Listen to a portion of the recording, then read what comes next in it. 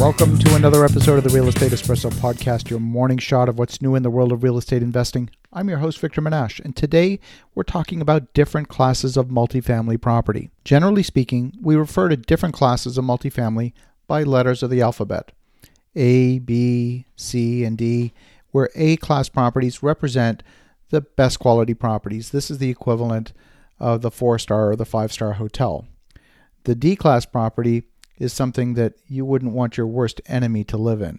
The D-class property is one step above condemnation.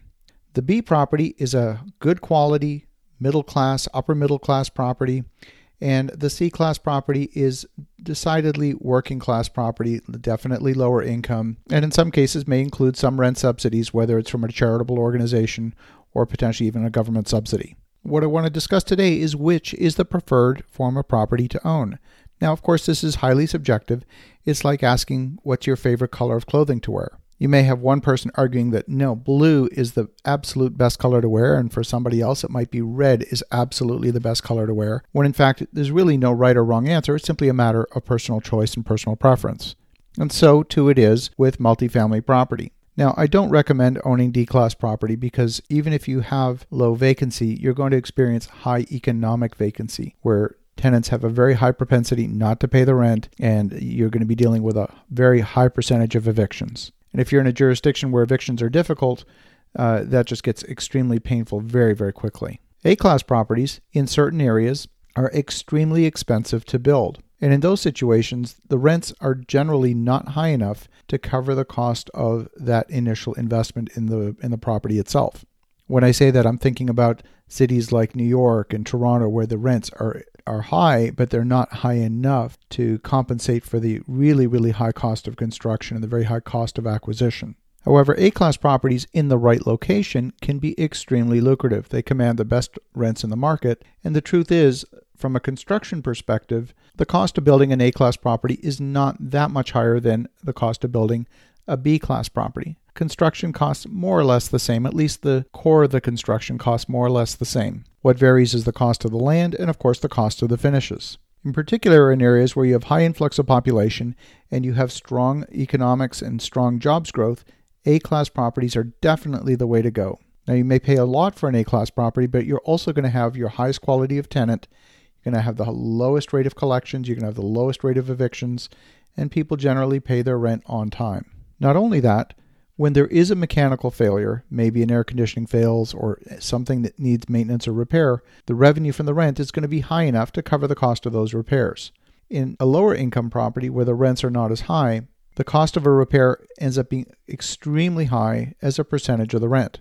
I often tell investors that when an air conditioner decides to die, it doesn't care how much you're collecting in rent. It doesn't care whether you're collecting $600 a month or $2,000 a month. The air conditioner is going to do what it does at that point in time.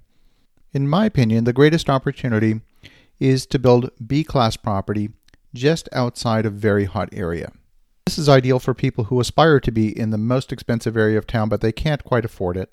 They are willing to live a couple of blocks away in a good quality, brand new apartment. It doesn't have to be the most luxurious apartment. It has to be new, clean, affordable, and in keeping with their lifestyle. In major metropolitan areas, what we're seeing is an awful lot of investment going into Class A. Both my opinion and in the opinion of many specialists in the market, there's a general feeling that Class A property is being overbuilt. Now, of course, that's a generalization, and there will be always local market conditions that you need to examine. But in major metropolitan areas, most of the new construction is focused at that higher end segment of the market. And when that product doesn't rent, it's going to have to come down in price to match where the market demand is, and that's for B-class property. So you're going to see a lot of A-class property underperforming, meaning it's not going to hit its projections for the original A-class revenue. And they'll be renting to B-class tenants who can't afford A-class, and the choice becomes either to lower the price and make it affordable for people at that second tier,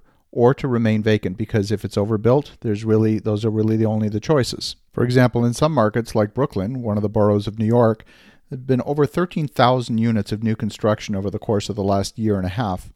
And many of those properties that have come on the market are not leasing quickly. In fact, we're seeing a very high percentage of those units, when they do appear on the market, come with a leasing incentive. This might be 1 month or 2 months of free rent in order to sign a 12-month lease. Definitely take a look at the market reports for the areas that you're interested in. You'll see a lot of information that will give you great insight into the dynamics of those markets. Obviously, commissioning a report like that can be very costly and time-consuming, but often commercial brokers will have them available for you to review, and perhaps another commercial developer who has commissioned a report might be willing to share the market report with you. This is a very useful tool in plotting your next step in the growth of your portfolio as you complete your plans for the balance of 2018 and beyond. As you're thinking about this, have a spectacular day, make some great things happen, and we'll talk to you again tomorrow.